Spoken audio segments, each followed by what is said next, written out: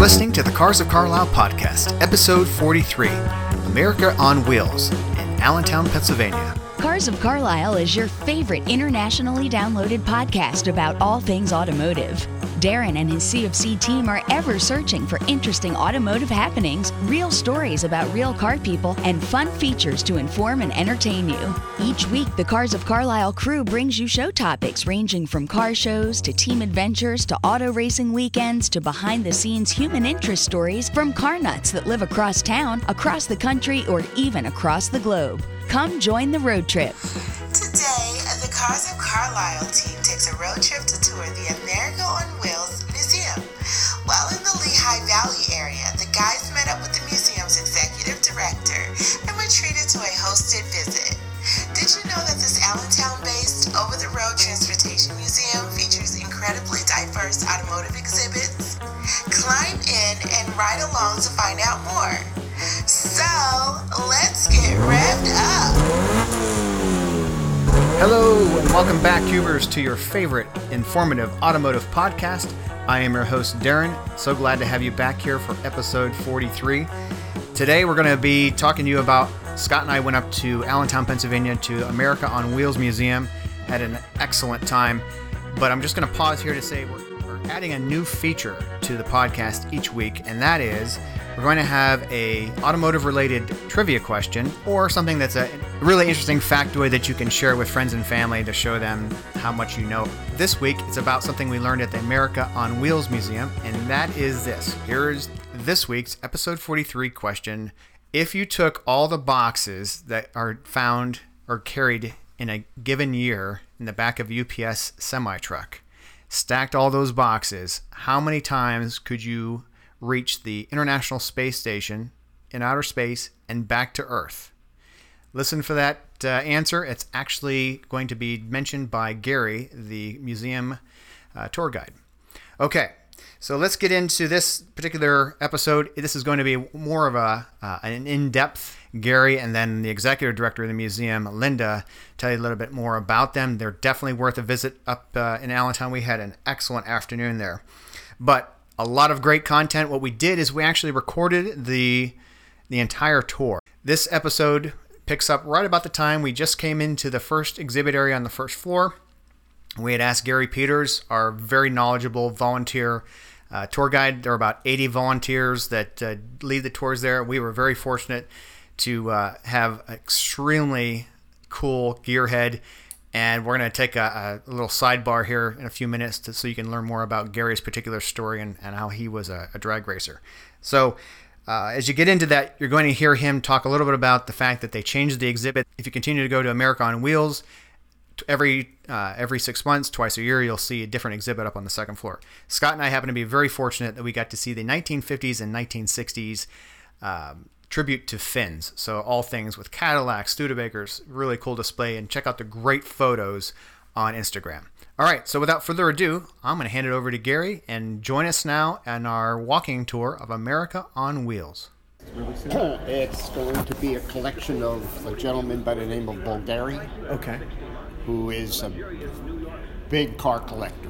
Okay. He was in the jewelry business over in Italy and Greece. So he has quite a few cars stored here in the Allentown area. Okay, wonderful. Now, from the research and thing on the website, you want to talk a little bit about the museum itself? Well, we're in our 10th year.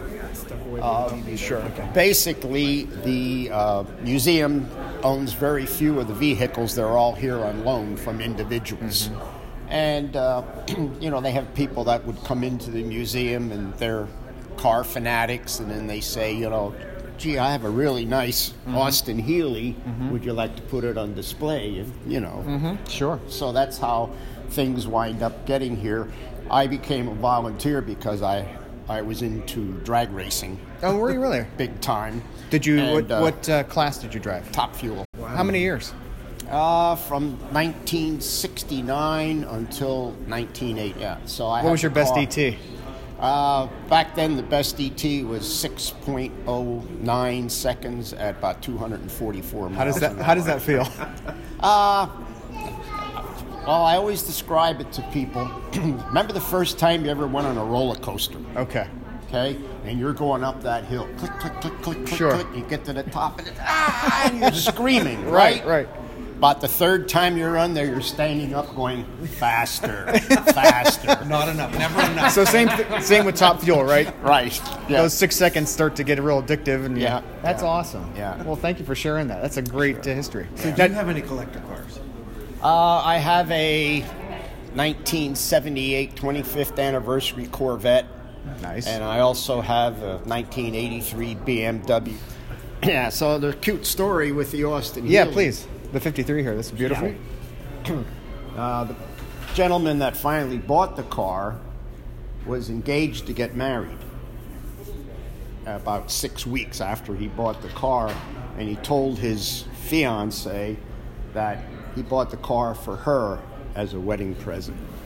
Slick. But she got a little irritated, you know. Oh, okay. Oh. Because she kind of realized, wait a minute. Did they still get married? Yeah, they still got married. Okay. And then she did enjoy the car, and still does, you know. But it was a cute little story. That is. Motorcycles throughout the museum, too. That's your Harley Davidson from back in the 1950s. Very cool. Becoming very collectible anymore. Yeah. Absolutely. Area here that's dedicated actually to the likeness of the mannequin, who was a radio announcer here in Allentown. He started his career at the Allentown Fair as a clown after the Second World War. So he was known as Dopey the Clown. Oh, wow. You'll see it on his name tag on his shirt. Right. But then he was Pennsylvania Dutch or German, and they always took their donut and dunked it in the coffee. Dunkin' Donuts. Gotcha. Right? Oh, So he okay. got the nickname Dopey Duncan. Okay. And what he did is he got all the hot rod clubs in the Allentown, Bethlehem, Easton area together and formed the Lehigh Valley Timing Association and ran some of the first drag races on the East Coast at the airport here in Allentown off of Lehigh Street, not the main airport. Okay. Back then it was called Convair because they built the Convair aircraft there during the Second World War. Nice. Okay, so the mural on the wall is showing you the early drag racing. The drag racing became so popular, on weekends people couldn't land their airplanes anymore. So the FAA became involved and shut the drag racing down. Dopey had a friend who owned a farm below Quakertown, Pennsylvania. He took some of his farmland, built one of the first quarter-mile drag strips on the East Coast. His name was Jake Vargo, and it was known as Vargo's Dragway. Wow. Then the Lehigh Valley Timing Association ran the drags there until it was shut down because of the cars getting louder and faster, and it was disturbing the cows and the chickens in the farm area. So another type of race car, these were called midget racers. Yes. Quite a few tracks. Okay, so we are on the older side of the museum building where the original meat factory, I guess, was in Allentown. And we're in the administrative offices. Want to take a moment here. We're meeting with Executive Director Linda Merkel. She has been at the helm for just about a full decade, done an outstanding job with everything around the exhibits, and having an education background comes out in the way that she really tailors all the exhibits to all age groups.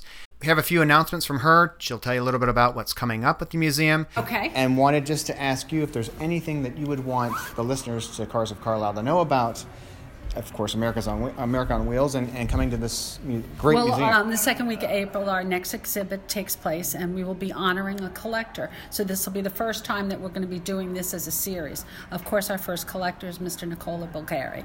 So we're going to be blessed with about 12 of his classic vehicles. Probably totally unrestored, and you're just going to have to take a sneak peek at it because it's going to be gorgeous. It will be on display for 6 months here. Beautiful. And you've been in existence for 10 years, and you were just telling us a moment ago about your new neighbor. You want to elaborate on that? I would love to. Our new neighbor is RB Collection. It's Al and Alex Rosie brothers, and this will be the first time that our visitors will actually be able to cross the street and go over and see a classic car being restored. So they are moving along 5 North North Front Street in Allentown, and it's going to complement the museum as well as us complimenting them. So it's going to be a lot of new car clubs heading our way, and to see both facilities. So we're very lucky along the waterfront. Well, what was really neat to me, too, is just the Hubcap Cafe and the fact that Gary was explaining to us that you've hosted everything from post-funeral get-togethers, wedding receptions, birthday parties. There's a birthday party for, right now. for That's some right. young folks upstairs. Yeah. But really exciting that there's that kind of energy of all generations, all walks We of added life. all the events to the museum because it's a great backdrop for that. And the weddings really took off because we serve our hors d'oeuvres on new hubcaps, and that is what did it. So if you want something Clever. classy, That's clever. But it's beautiful, and we've done a lot of private events, corporate events, birthday parties, retirements, and we're here for almost anything. That's We're terrific. going to be opening up our prep garage as well, and people and car clubs will be coming in. We're going to have a car in there that represents their club, and they will be speaking about the car, any type of work needed, or possible restoration. So that's going to be actually new as of this April. Great. Well, And so creative with everything that you've done, just to make it more of a day event for people when they're Yes. here. It's the That's great. teacher in me. I do Okay. my homework. okay. It's your background. And That is. that shows, because we did comment to Gary how, especially as we were coming in through the lobby, that it really is catered to all generations. Yeah. And you could have a 7-year-old or a 12-year-old or a 28-year-old or a 49-year-old or a 97-year-old would find something interesting no matter where they are in Right. the museum itself. And not even just for kids. It's so tactile, even for an Right. adult kid. Yeah. There was a lot of stuff for me to... Well, I'm going to go back upstairs Yeah. and get in the back truck. I knew you would. I knew it. Well, I don't know if you saw the kids area off of the museum store yet. That's new. We just opened that this year. Okay. And we got that totally funded. And that's a restoration service garage. So the kids are changing the tires, that's finding out where the muffler is. Yeah. So that's part of the birthday Okay, is there parties. an upper age limit, or can we go in? 12 and under, but you Okay. can look. All right. We can look. You can look. So that's my side of things. That's terrific. Well, again, your educator in you is quite It was very evident. important to do that because museums are for lifetime learners. Yes. And I believe that. Yes. And the fact generations behind us, whether it be hydrogen power or whatever the alternative fuel, we're always going to have some Yeah. form of personal transportation. Yeah. So I think it's exciting that. This is we're actually working on our next exhibit moving in. This Okay. is going to be for kids learning hands-on, learning about the brakes, the drivetrain, the Okay. suspension, and everything. So our new exhibit will be innovations. Wow. That is So, really cool. I'm excited. Anything else you'd like to share with our No, listeners? thank you. Well, you thank guys you. spread the word. We We're are doing here. so. We are Yeah. absolutely doing so. Yeah, so Well, thank you. Thank you, Linda. This one's quite unique. The engine's out of a boat. It's all aluminum. And it's mounted backwards in the chassis. It's front-wheel drive. Oh my gosh. Very unusual. Extremely. You know. And this would have been early 50s? No, this was back in the 30s. In the third. Okay. Yeah. All right. Call this our alternate fuel room because a lot of times the vehicles that are brought in here run on something besides gasoline. Steam and what have you. Yep. Electricity. So we have a 1903 Model A Ford, one of Henry's first designs. Truly a horseless carriage. Yep. Well, what a lot of people don't realize, a lot of your car manufacturers evolved from carriage builders. That's why you see on your early cars you have wooden spoke wheels. They knew how to make them. And that's a Studebaker. We get on every one of these and try them. That's frowned upon, Scott. Yeah. I know. I love how the exhibits too, Gary, you've done a really great job of tailoring to all audiences. Like even especially as we were waiting in the lobby there, that little guys, little girls, 7 to 15, whatever, there's something for every age. So your Model T Ford, woody type chassis. You had no batteries, no electric. So you had to set the two levers on the steering column, one for the spark advance for the magneto, the other for the throttle. Then you had to set the choke on your carburetor. Then you had to go up front, stick the black handle in the front of the engine, crank it over by hand to get it started. If you didn't set things correctly, the engine would have a tendency to backfire. When it did, the handle instantly broke your arm. Make acetylene gas by dropping the tablets in the water. When it started to get dark, you'd pull over to the side of the road, open the lens in your headlight, turn the gas on, take a match, and light your headlights. Now you had light to drive at night, and if it were raining, you were lucky to have a passenger with you because they could operate the windshield wiper for you. The manual. Now, the trucks like this were naturally built and designed to haul freight, farm produce, that type of thing. But after the First World War, the truckers discovered they could make more money carrying passengers. So they put portable seats in their trucks. They drive around to the hotels, pick people up, take them down to the railroad station, and they became known as station wagons. That's the term. Okay. Pretty cool. Yep. Had no idea the etymology of that. It's called a Detroit Electric. It's from 1922. It's a total electric car. You had batteries in the trunk, batteries under the hood. You had a range of 60 to 80 miles and an ultimate top speed of 45 miles an hour. Which is just fine then. Yeah. With the And roads. it looks really plush too. Now this I remember seeing on your website. Yeah, that's the city car when we had the first gasoline crisis in the United States. If you remember that. I when do. You couldn't even, you had to go by your license, odd or even, Yes. fill your car with gas, and they only allowed you 10 gallons. A bunch of people got together and built this little electric car. Of course, when gasoline became available, even though it was 3 times the cost, they had a lot of mechanical problems because it's nothing more than a golf cart with a body installed on it. Okay. So they had a lot of mechanical problems in that, and once Sure. gasoline was available, they went out of business. But they built quite a few of them in the thousands. Indian motorcycles, Oh yes. very collectible today, the originals. And they built their motorcycles from 1900 to 1953 when they went out of business. Every year they were in business, they outsold Harley Davidson. And they're making Still a went out of resurgence business. now. If I'm not mistaken. Yeah, but it's not the original Well, company, correct, though. exactly. It's, yeah. Well, there's a styling mystique about an Indian that is unmistakable. Yeah, you can, I mean, they're Just like beautiful. the facial light. 1928 to 1932, they were called Model A's. And they built millions of them and sold every one. So we have an example here of a service station, what it'll look like if and when we ever switch to hydrogen gas as a fuel. Okay. 2 advantages. 1, it's about half the price of gasoline. 2, when you burn hydrogen in an engine, the byproduct out the exhaust pipe is water vapor. So you have 0 pollution. And we're not using it because of the infrastructure.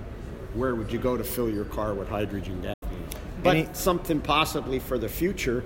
Now, we did have Air Products in here, and they brought one of their latest design cars in here, and it really doesn't inject the hydrogen into the engine. All your Mack trucks are built in Macungie, Pennsylvania today. Yeah, Mack is very important to the Lehigh Valley. Oh yeah. A UPS truck, there's your Bulldog, because this is from the 1970s.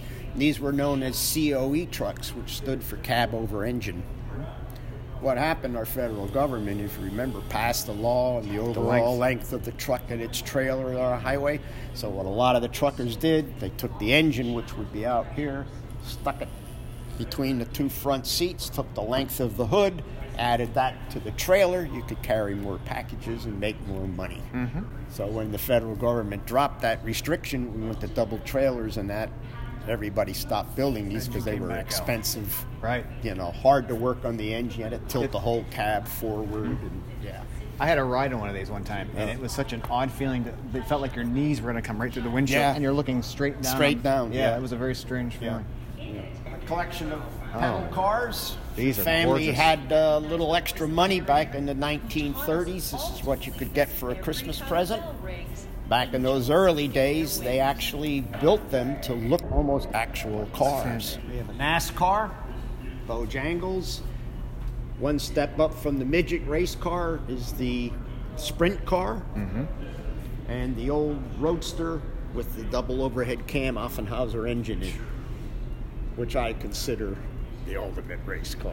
Yeah. If we're going to go, you know, in a circle. Yeah. The young folks can sit in and touch. One is the little quarter midget. They can sit in there and get their picture taken. Everybody has a camera today in their phone. Right? So that's very popular with them. The other vehicle is up there. You see the screen. Yes. It's a Mack truck, and you can sit in it and simulates you driving down the highway. Nice. I like all this stack of UPS boxes. Yeah. You explained that in a year's time, you could take those boxes and go from here to the moon and back 12 times. That's how many packages this truck would haul in 1 year. Wow. Holy cow. Yeah. That's a staggering statistic. Yeah. Some very early motorcycles. Okay. And the little maroon one was actually owned by a famous movie star. That's one of Steve McQueen's motorcycles. I think at the time of his passing, he owned over 100 motorcycles. We have another Harley-Davidson motorcycle from 1934. Gentleman that owns it bought it brand new. He drove it in here quite a few years ago, maybe 5 years ago now, or 6. And he was 92 years old when he drove it in here. Oh my gosh. Yeah. I love how he has all the pins and has made it his all own. the pins from all the shows he took it to. He said when he bought the motorcycle, the saddlebags, which are original, were an option, and he didn't know if he could afford it. Yeah, they were $4.95. So a collection of Mack trucks. As we said before, all your Mack trucks are built in Macungie, Pennsylvania today. And I'm going to tell you the story of the Bulldog. So the truck right here, the big dump truck, that's the truck that got the Bulldog as the corporate symbol of Mack trucks. What happened is the English, during the First World War, called the president of Mack Trucks up and ordered 3,000 of these dump trucks to help them fight World War I. Okay. Mack built the 3,000 trucks, shipped them over to England. A little while later, the English called the president back up and said, we want 1,000 more of your trucks because your truck is as strong as our English Bulldog. Started putting them on the hood of the truck after the wars. What a cool story. Yeah. And the first one is actually here in the case. A little black one. Yes. There's the blueprint for it. Oh my gosh. Yeah. So this is showing you there is a Mack Truck Museum here in Allentown. It's the old test center behind the airport off of Lehigh Street, down Vultee Street. And it's open Mondays, Wednesdays, Fridays from 10 in the morning till 4 in the afternoon. They have just about one of everything they ever built in the museum, and it's totally free. Another Mack truck, and the body was built here at the museum with Arbogast and Bastian Company on it because the ground you're on was actually a meat processing plant many, many years ago. The old brick building that's in the corner, was that part of the... Yeah, okay. the offices and the Hubcap Cafe. Yes. That's part of the original world headquarters for A&B Meats. Wonderful. And as mentioned in the intro to today's episode, let's just pull over and take a quick pit stop and listen to a little background on Gary, the tour guide here at the museum. He has a really cool backstory. He was actually in Top Fuel drag racing back in the 60s, 70s era. So let's go to that now. We built the first Top Fuel dragster in the winter of 1969, and almost everybody ran a Chrysler Hemi engine. But they were about $30,000 to put one of those together, and we didn't have that kind of money because we were just average working guys. Privateers. Yeah. So we used a big block Chevy. We used the stock truck block, because they were stronger than the standard block. And we used stock heads, stock intake valves, naturally racing pistons and rods and that. But we built the first car for less than $10,000. And then in 1971, with the driver who was always hanging with us, and his name was Dale Fair, we won the 1971 Division I Top Fuel Championship. That's the only amazing. Chevy to do that in the history of drag racing. Wow. Well done. Hang your hat on that one. Did you ever get the attention of Chevy? Did they approach it ever? Chevrolet never really backed cars, even though there were people like Bill Grumpy Jenkins that ran Super Stock with Chevrolet and stuff like that, but they never really backed it. But we did get a sponsorship from a Chevrolet dealer in New Jersey, and they supplied us with Chevy parts, which back then you could buy a block for $200. You know, we used the L88 crankshaft out of the Corvette. Yeah. So it took us a year to dial everything in, but what we found with Chevrolet, the reason the Hemis were so popular, the valves were in this configuration. So intake, exhaust. Yeah. Chevrolet, you had the tunnel. Okay. To get to the valves because they were mounted this way. Okay, right. And after playing around with it for many years, we discovered that because of the different lengths of the ports, that with the nitromethane, which is nasty stuff, if you couldn't get enough fuel in there, you'd destroy the pistons and everything. Right. So what we discovered, I used to buy the rods blanks, and I'd machine them myself, and we ran the front two cylinders with 60 thousandths shorter rods, which lowered the compression in those two cylinders. Yeah. Just those two, though? Just those two, and the next two, 30 thousandths. Okay. After so you staggered we did that, the car just ran run after run after run. And you came up with that? Yeah. Extraordinary. Yeah. Credit to you for we knew what was happening. It was destroying the pistons. It was pounding the rings. Right. You know. Right. Nitromethane surprisingly burns very slow. So you have to run a lot of lead. Okay. Where your normal car, you know, you have, 8 degrees lead. But we used to run like 65 degrees lead. Just to get it to burn the nitro efficiently, you know. Wow. Plus, we go through 10 gallons of nitromethane in a quarter-mile run. That's a lot. That's a lot, because you had the burn-in and everything. Burn out and stuff, but then the run itself, Wow. That's a great story. That is. And kudos to you for the whole, just working through it and doing the machining and all of that. There were 4 of us that were involved, you know, and then Dale, who became the driver, you know, and drove many other famous cars throughout the years and after we quit, you know. Did you had some passes in that car? No. You never drove that one? Okay. No, it's Okay. the other part of my story. I drove injected on nitro and everything, but when we built the car in the winter of 1969, we got the chassis and everything, and I sat in the seat with the dummy block, just a bare block with the intake, and the blower was right there. And I sat there and I thought, I don't think so. You thought better of it, yeah. I said, because in those days, it happens today, you can light and blow those blowers right off the intake manifold along with the heads and it, But anyway, I said to my other partner, I said, you know what? I don't think I want to drive anymore. And then Dale said, if you build it, I'll drive it. All right. That was good. Partnership was formed. Yeah. That's a great story. Yeah. Thank you for sharing that here. Very. If you ever get the chance to sit in a front engine dragster, sit there, right there's the back of the motor. Well, and I'm not a tall guy. I probably wouldn't see it. I won't even see the strip. I just have to look off the side. Yeah, you do. You look out the side. The gentleman that's showing you a display of his, started out as a hobby when he was 15 years old, and he does pinstriping and artwork. So this is examples of his tools that he uses. And his name's Pooch. Says the big part of his business today, he's still at it, I think he's in his early 60s now, is the big trucks. Yeah. Over the road. Pinstriping the fenders and things like that. Yeah. So we call this our Restoration and Education Center. This is an example of a car that you might find stuffed in a trailer or a barn.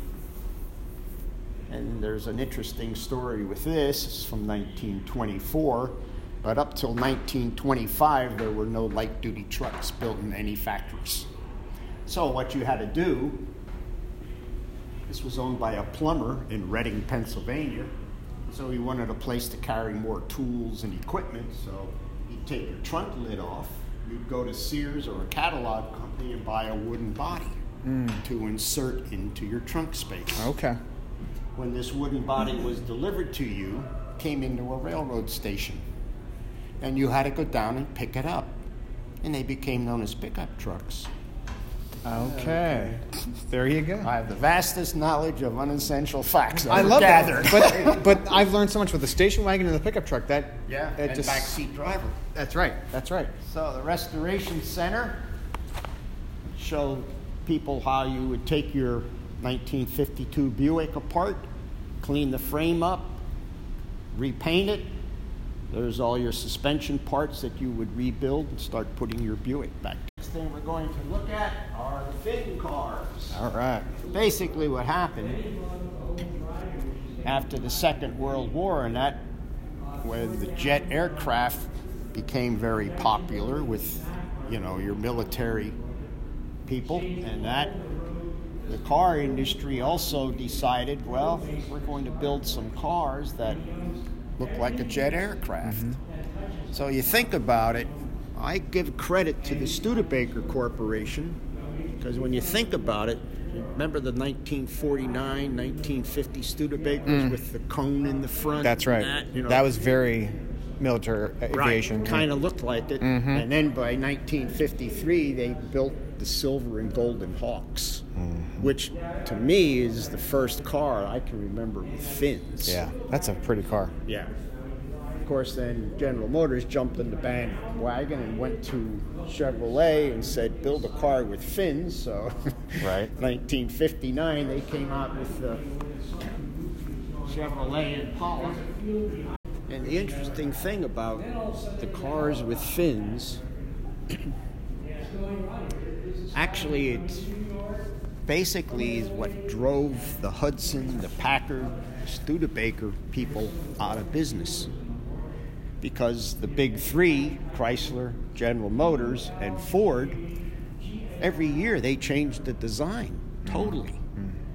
So you think of the tooling expenses to build all the dies to punch out the body parts and that when it changed every year. Right. The smaller companies couldn't afford that. So like Hudson, think of it, the older Hudsons. Yes. All they did was put another chrome strip on top of the existing bumper. Right.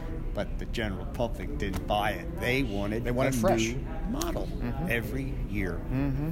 And it's those days is when only the big three exist until the foreign cars started coming in, Oh, yeah. Cadillac. That wouldn't fit in most garages today. That's 18 feet long. Oh, my word. Yeah.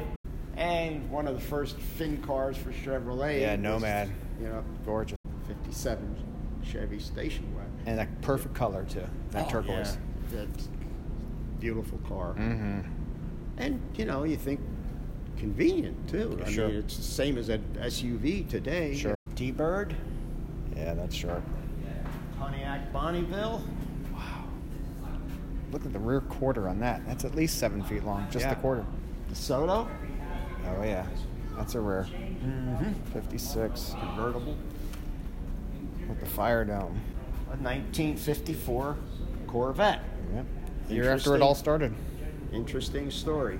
What happened is General Motors in 1953 realized a lot of the young people in the United States were buying sports cars out of Europe.